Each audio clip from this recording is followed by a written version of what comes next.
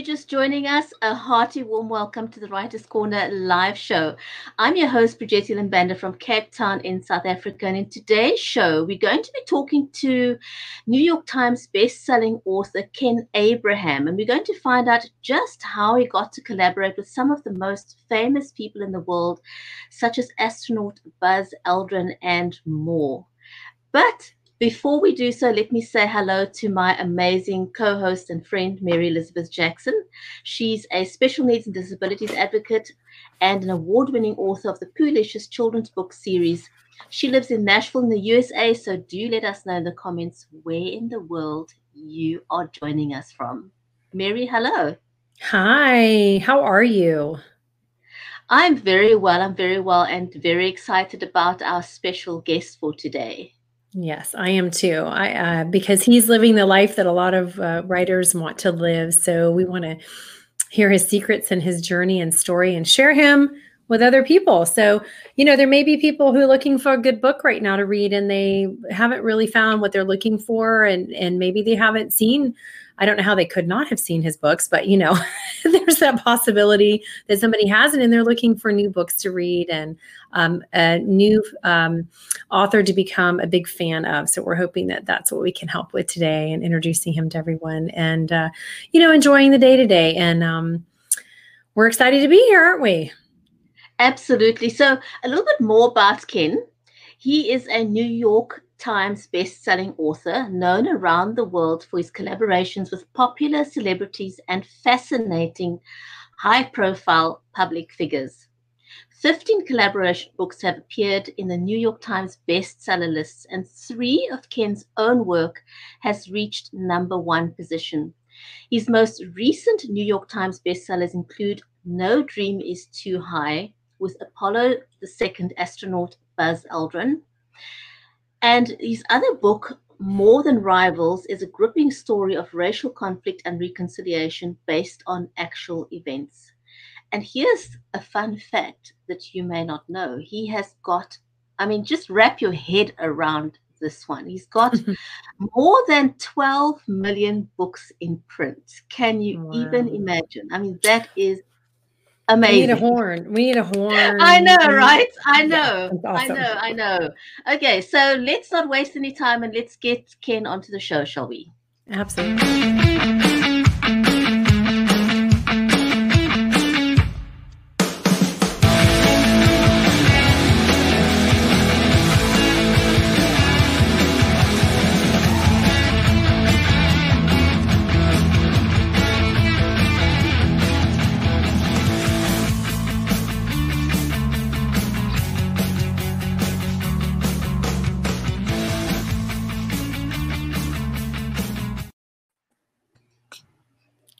Ken, a hearty warm welcome to the show. We are so excited to have you as our special guest for today. Well, thank you. And I think you ladies have the best bumper music of any interview I've ever done. you get up and moving on this show. Yeah, you can't just sit there. Yeah. No. It makes you want to get up and jam. And then you go, I got to sit down. I got to sit down and have an interview. Dance. No. Absolutely. Well, thank you for making me so welcome. Thank you. Oh, you're so welcome. We're so glad you're here. We're excited. Okay, let's dive right in. We got lots of questions and want to know everything. Oh, wow. Okay. I know, right? So I'm going to jump right in. Why do you love writing so much? Was it something that came naturally to you, or did it happen over time? What was your love journey with being an author? Sure.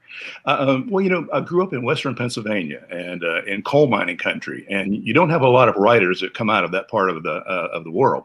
And my dad owned the biggest bar in the country, not a fancy lounge or anything like that.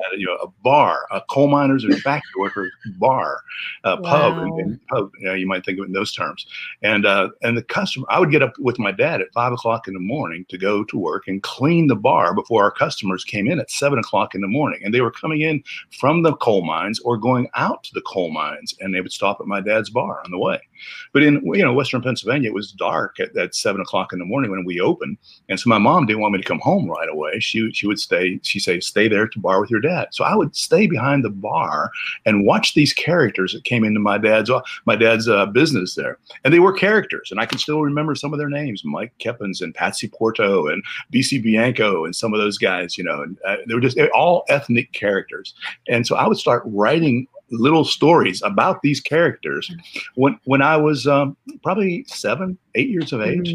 And I would write about the little league games in our town, that sort of thing. I always wanted to be a writer. And nobody told me you can actually make a living doing this kind of thing. I just wanted to write. And so I remember the very first contract that I did with a major publisher in New York. And they actually said they were going to pay me to write. I said, you're going to pay me to write? I thought I'd pay you. Yeah. So yeah, it's been with me a long time, and I'm still enjoying it to this day.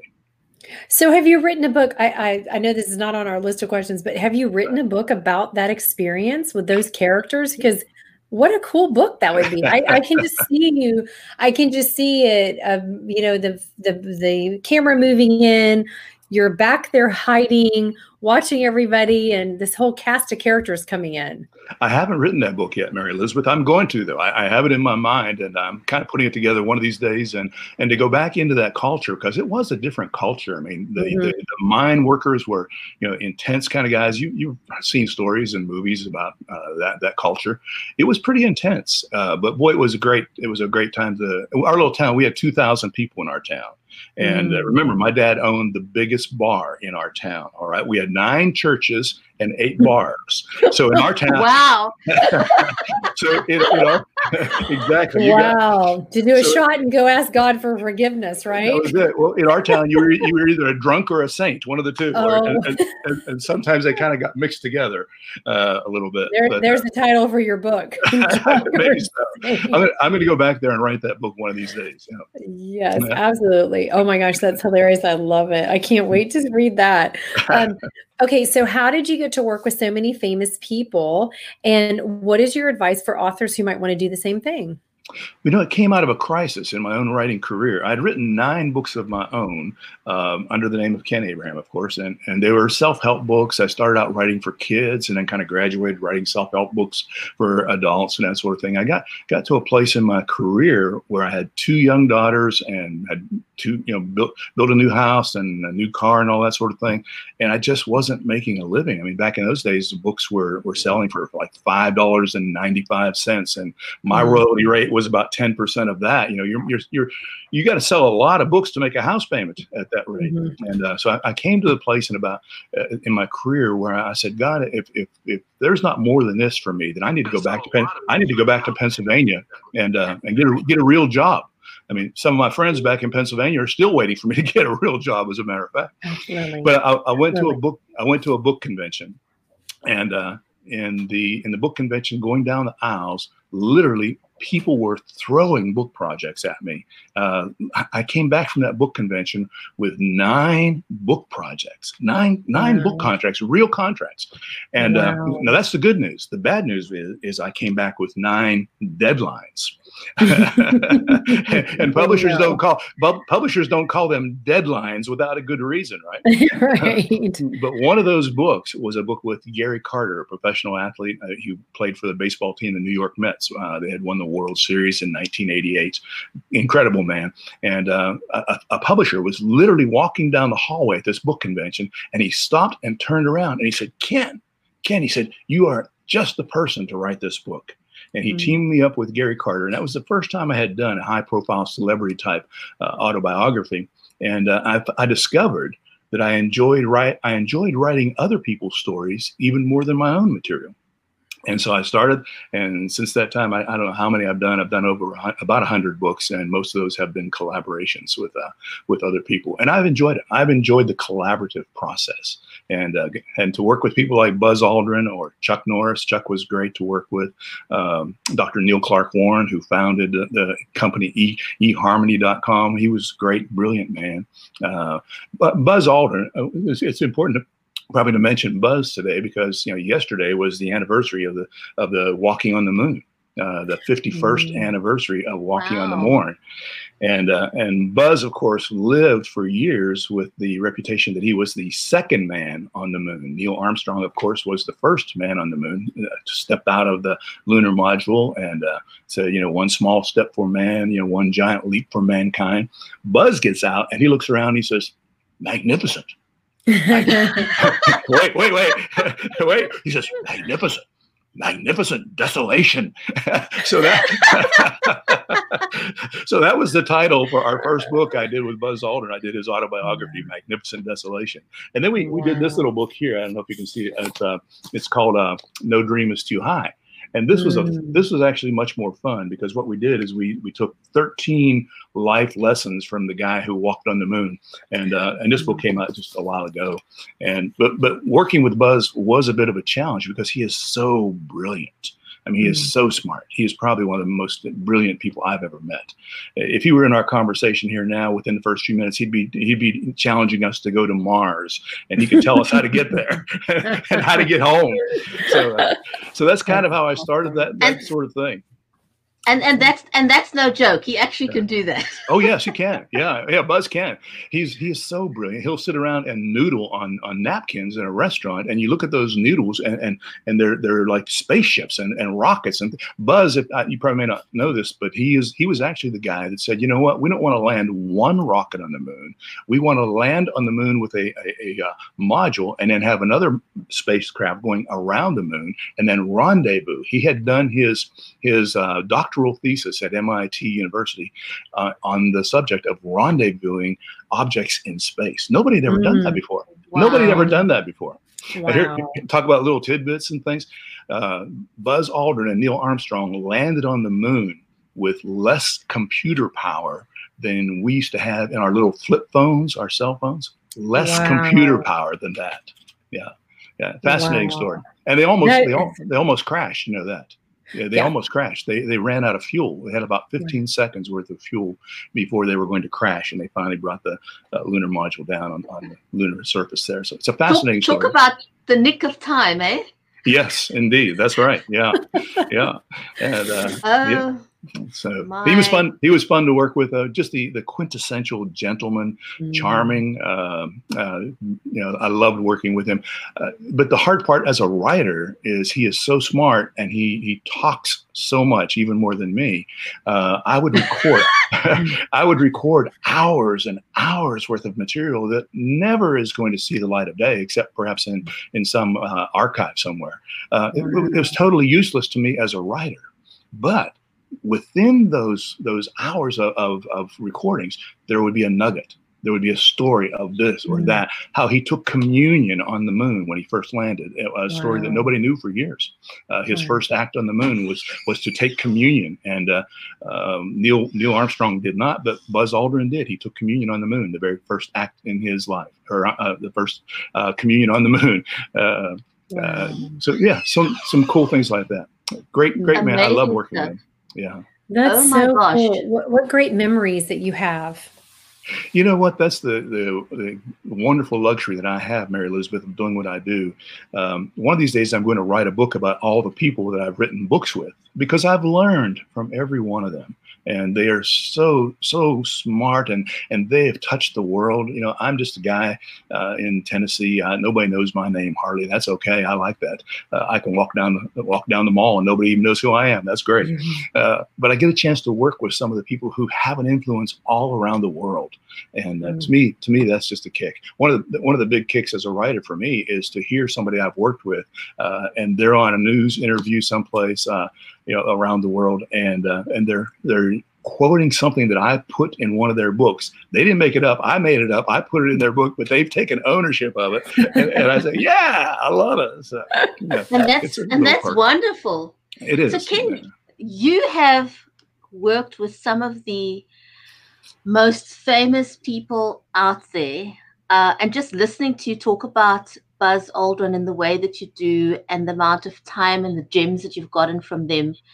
If you had to pick a favorite project that you've worked on, I mean, I don't even know if that's possible because there seems to be so many.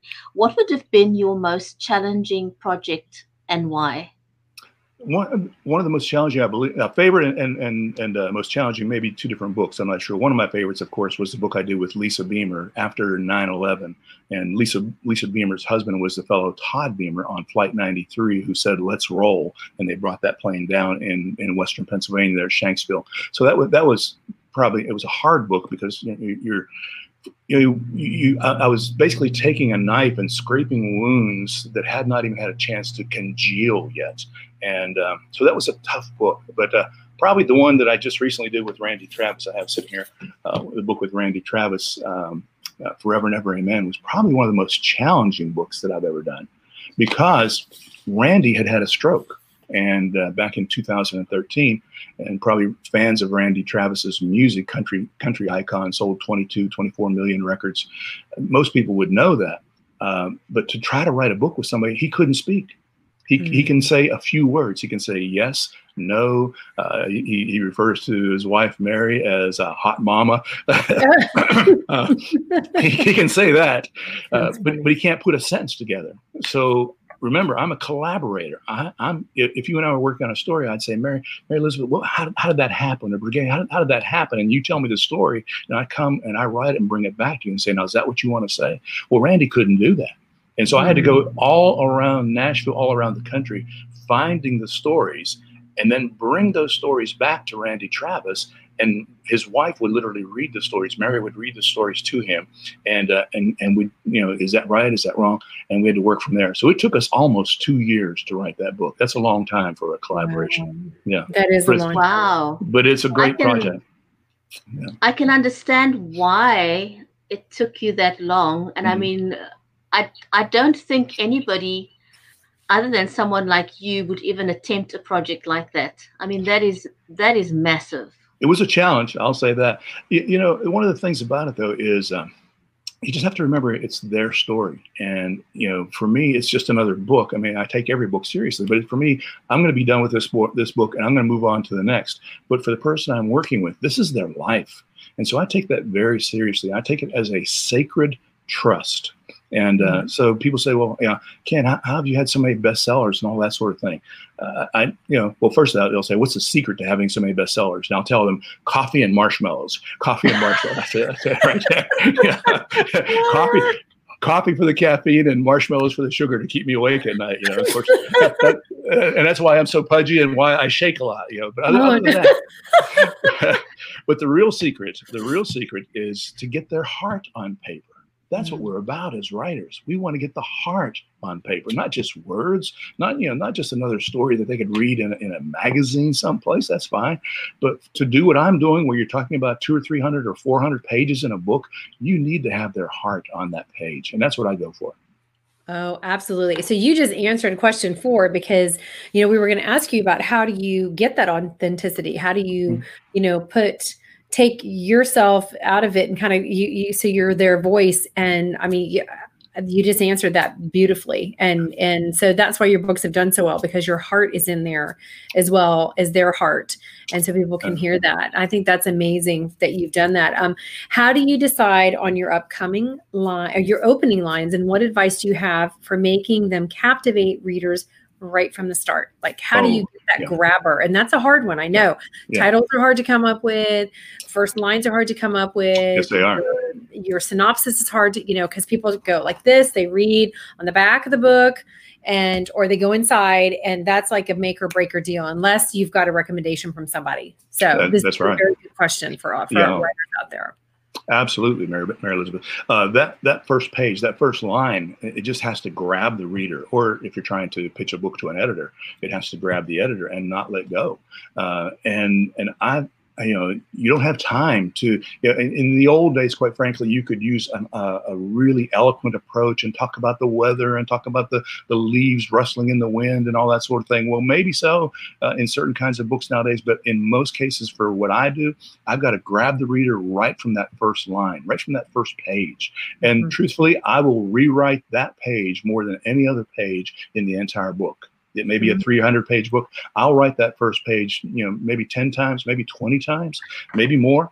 and throughout the editing process to make sure that that first line, that first paragraph pulls you into that book. And I don't want you to put that book down. Not only the first line, the other part that is so important to me is the last couple of lines of each chapter. I have some people say, well, I was reading your book at night and I put it down. And I said, no, don't put it down. I want I want you to turn the page, and I will force you to turn the page if I can. If I can, I'll force you to turn the page and keep reading into the next chapter. And so the way I do that, I don't know, some of our viewers may not remember, but I'm an old guy. When I was a kid, they used to have a series called The Hardy Boys. And at the end of every chapter, big fan. I had those books. Well, at the end of every chapter in the Hardy Boys, they would have some kind of setup, kind of like an Indiana Jones kind of setup where they have to, have some calamity is happening, and you never know what's going to. You've got to turn the page to find out what's going to go on. I try to do that in every chapter. Every single chapter. That first page is important, but that last page of every chapter is equally important, maybe even more so, because you have to keep that reader turning the page. I don't want them to put the book down. I want them to keep reading. And somebody will come up to me and say, you know what, I picked up for example, Walk to Beautiful by Jimmy Wayne and me. They said, I started reading that book and I could not put that book down. I say, yes, that's it. Yeah. That's what we're hoping for. Huh? You've done your job. You've done your job when people say that. Or they're quoting you, then you've done your job. And you're like, it's like a kid when you're raising a kid and you hear them say one thing that they've heard you say, that they, like my daughter, Mom, I gave some of the advice you give to me to my friend. And I'm going, oh my God, I did. Yes, success. It's sort of like the same thing. Yeah, success.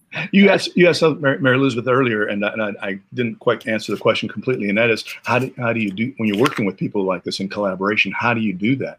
And there's one important element there that I didn't mention. You have to keep your own ego out of the way. When I first started writing, I wanted to be a voice. I wanted to be a voice making a difference in the world and saying, okay, what does Ken Abraham say about this? What does Ken Abraham say about that? Somewhere along in my career, I decided, okay, I don't want to be a voice. I want to help somebody else get their voice out there. Now, if you can't do that, you'll never be a good collaborator. If you can't set your ego aside and say, this is not about me. My job is to make this person sound better.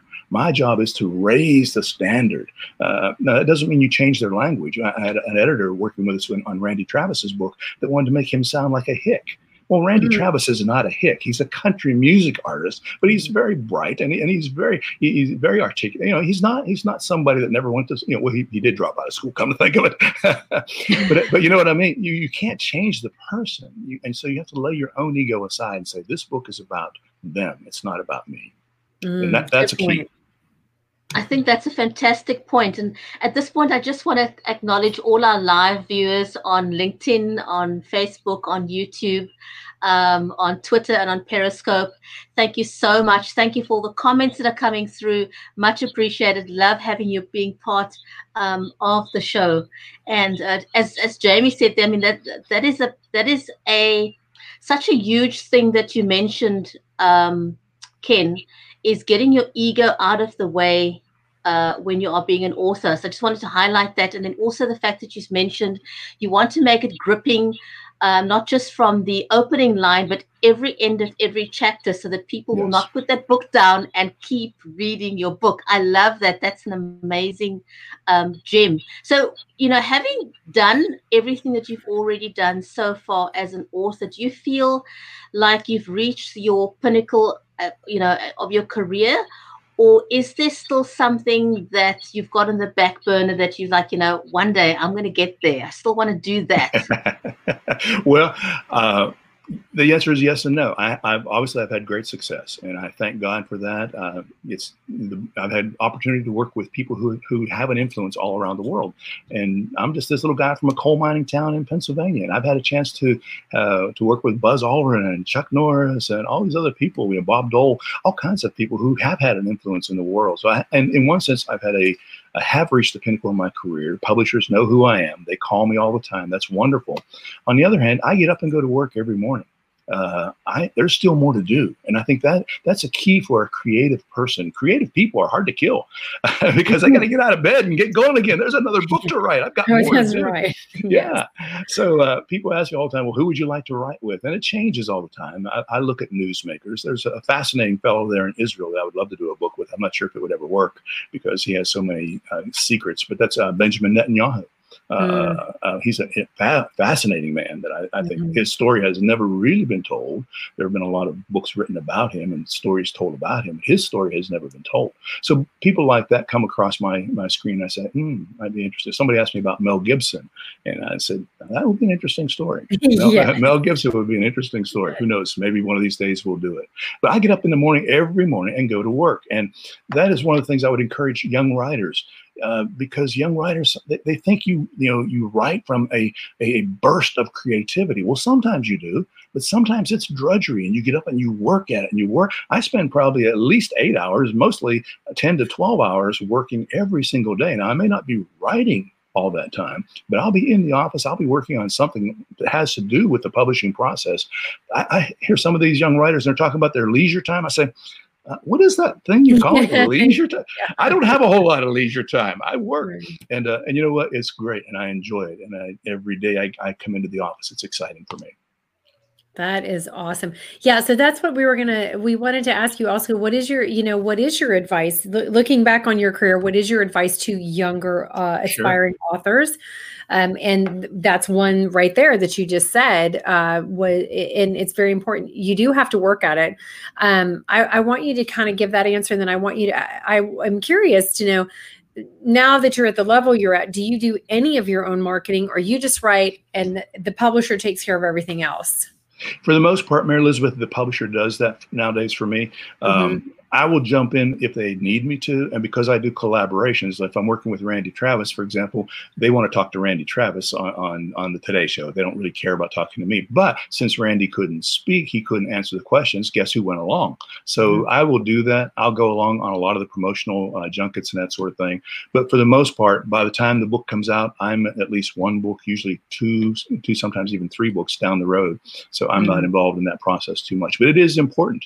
And online presence is important. Social media is important. I'm as I mentioned to Brigadier, I'm an anomaly. I don't do a whole lot of that, but it's all part of the young writer's life. And if you don't do it, frankly, publishers won't pay much attention to you because they expect you to do that now. When I first started, the publishers would put out an ad in New York Times or USA Today and to spend $250,000 on an ad for a new book. They don't do that anymore. They expect you to promote the project. They expect you to be out there peddling the book and that sort of thing. They'll help, but if you don't do your part, they won't have a whole lot of interest in you then. Absolutely. You are 100% speaking the truth. And people who want to get into the business and have not gotten into it yet, there's some sort of a myth that you get published and then all you do is sit around and wait for royalties, and it's absolutely 100% not that truth. No. I think the writing to me is the easiest part of it. The editing your stuff or getting it edited, because when you're back here where I am, I'm not where you are, so we still have to edit and go through and then fix, if you have a publisher, you have to fix those edits. But also, I've done all of my own marketing, whether I had a publisher or not, booking myself for TV, radio, the library, schools, and you have to go in with that kind of work ethic and that mindset. Otherwise, constantly networking. Wherever you are, whatever you do, wherever you go, you have to network constantly because you never know who you're going to meet. That's right. You asked me for some advice for young writers as well. I always tell young writers, read great books. Don't read trivia. Don't read all the junk that comes out. Read great books. And frankly, there aren't as many of them as you think. And so most of the great books need to be read more than once. Some of the great books, I love C.S. Lewis, for example. You can read C.S. Lewis again and again. I love David McCullough. He's the guy that inspired me to do what I do. He wrote a book called The Johnstown Flood, which happened just a few miles down the road from where I lived in Western Pennsylvania. I read those books again and again and again. You don't have to read things you don't understand. There are great books out there that will inspire you, but read those books again and again and see what they do. The other encouragement I have with young writers, I'll tell them, rejection goes with the territory. If you're going to be sensitive and you can't take rejection, you're in the wrong career, because rejection goes with the territory. Even for somebody like me, who's had great success, there are times when I'll submit an idea to a publisher or something like that, and they say, "Nah, we don't think so, Ken." Okay. Move on to the next publisher, or move on to the next project, or whatever. Rejection goes with the territory. But one thing I've learned over I don't know how many years, 30 years, over nearly 100 books. One thing I have learned is there's a yes coming. There's a yes coming. Don't give up. There's a yes coming in your career. Yeah, love it. I like that. That should be, that needs to be a hashtag. There's a yes coming in your career. Absolutely. That's what we're going to take from this today. There's a yes coming in your career. All right.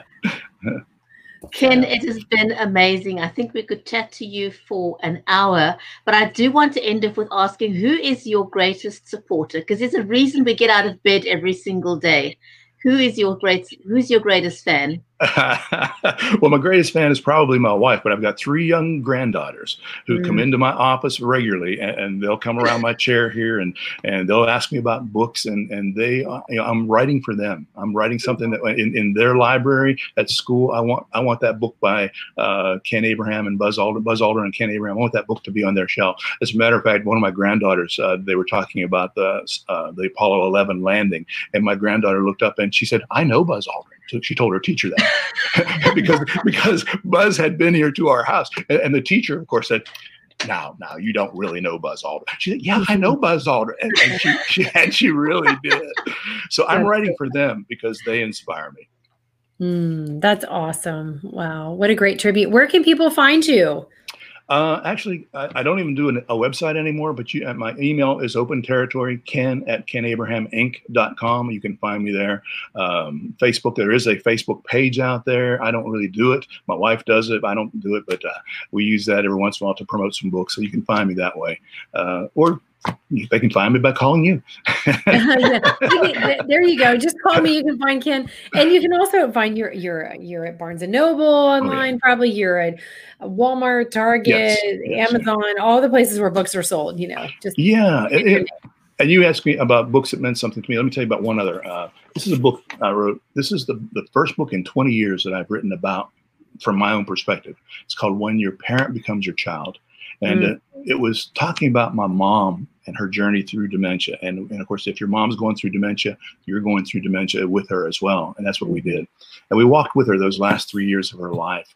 And speaking about finding me on Amazon and those kind of places, the book didn't sell like I wanted. I wanted it to sell millions and millions. It didn't sell millions, but it sold thousands. And but the best thing to me, every once in a while, I'll go on Amazon and look at some of those reviews of that book, When Your Parent Becomes Your Child, and the heartwarming reviews that book received from people that received help from that book. That will get you out of bed to make you go to work another day. And it sure has me. Right. Well, I know we have to go, but we need to connect you with the Alls authors, those ladies, because there's 150 of them, I think. Yes. And they've all written a book from their journey as the caregiver of a parent or a family member. Yeah. So we need to get your book on their site, because they have lots of tools and resources. Oh, great. Love to do it. Yeah. It's so a different world. Specifically go there for books that are about alt stories. So I think it'll be fantastic there. Yeah, we'll get you connected with them. Okay, be great.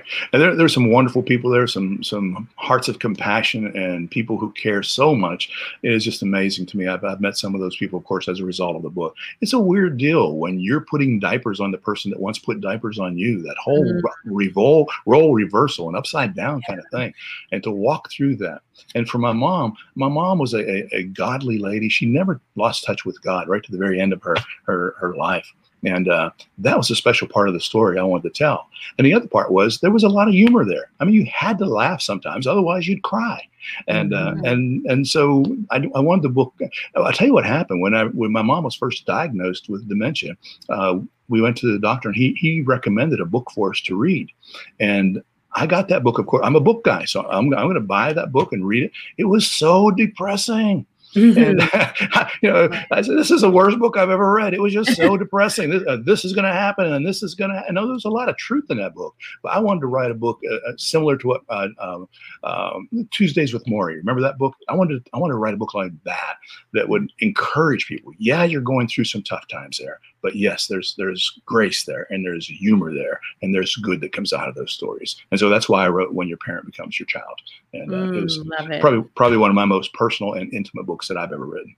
Wow, that's beautiful. I think when you go through that journey with, I always tell people I've been through journeys with many people at the end of their lives, but I think there's none of those stories, and each of them are unique. But going through that with my dad was different. Yes, there was just a complete difference. I mean, just having the person that gave you life die in your arms, there's something about that is life changing. Yes, indeed. That's for sure. And that's why, as writers, we want to bring hope to people who are going through those kinds of things. I don't think anything comes to us just for ourselves. If you're really going to take writing seriously, you say everything that touches my life has been allowed to come this way so that I can use that to help somebody else. And there are people that need that kind of encouragement because they're going through what we went through, and that's a great opportunity that we have as writers to encourage somebody else. Take another step. Keep going. Don't give up. There's more. A yes is coming. Yes, I'm gonna write that book. I'm gonna write that book this afternoon. There we go. We go. There's a challenge to you. There's yes, it's coming. 2 books. I think that's a great title. I'm gonna come back and visit. The Drunkenness Come visit with you all. Yeah, there we go. Yeah. As I'm gonna come and visit with you more often. I know. This was so much fun. Thank you so much for your time, and thank you for all the gems, and thank you for your friendship. Thank you so much. My pleasure indeed. Thank you for allowing me to be with you. Thank you, Ken, so much. Take care, everyone, and don't forget to write good stuff. Bye.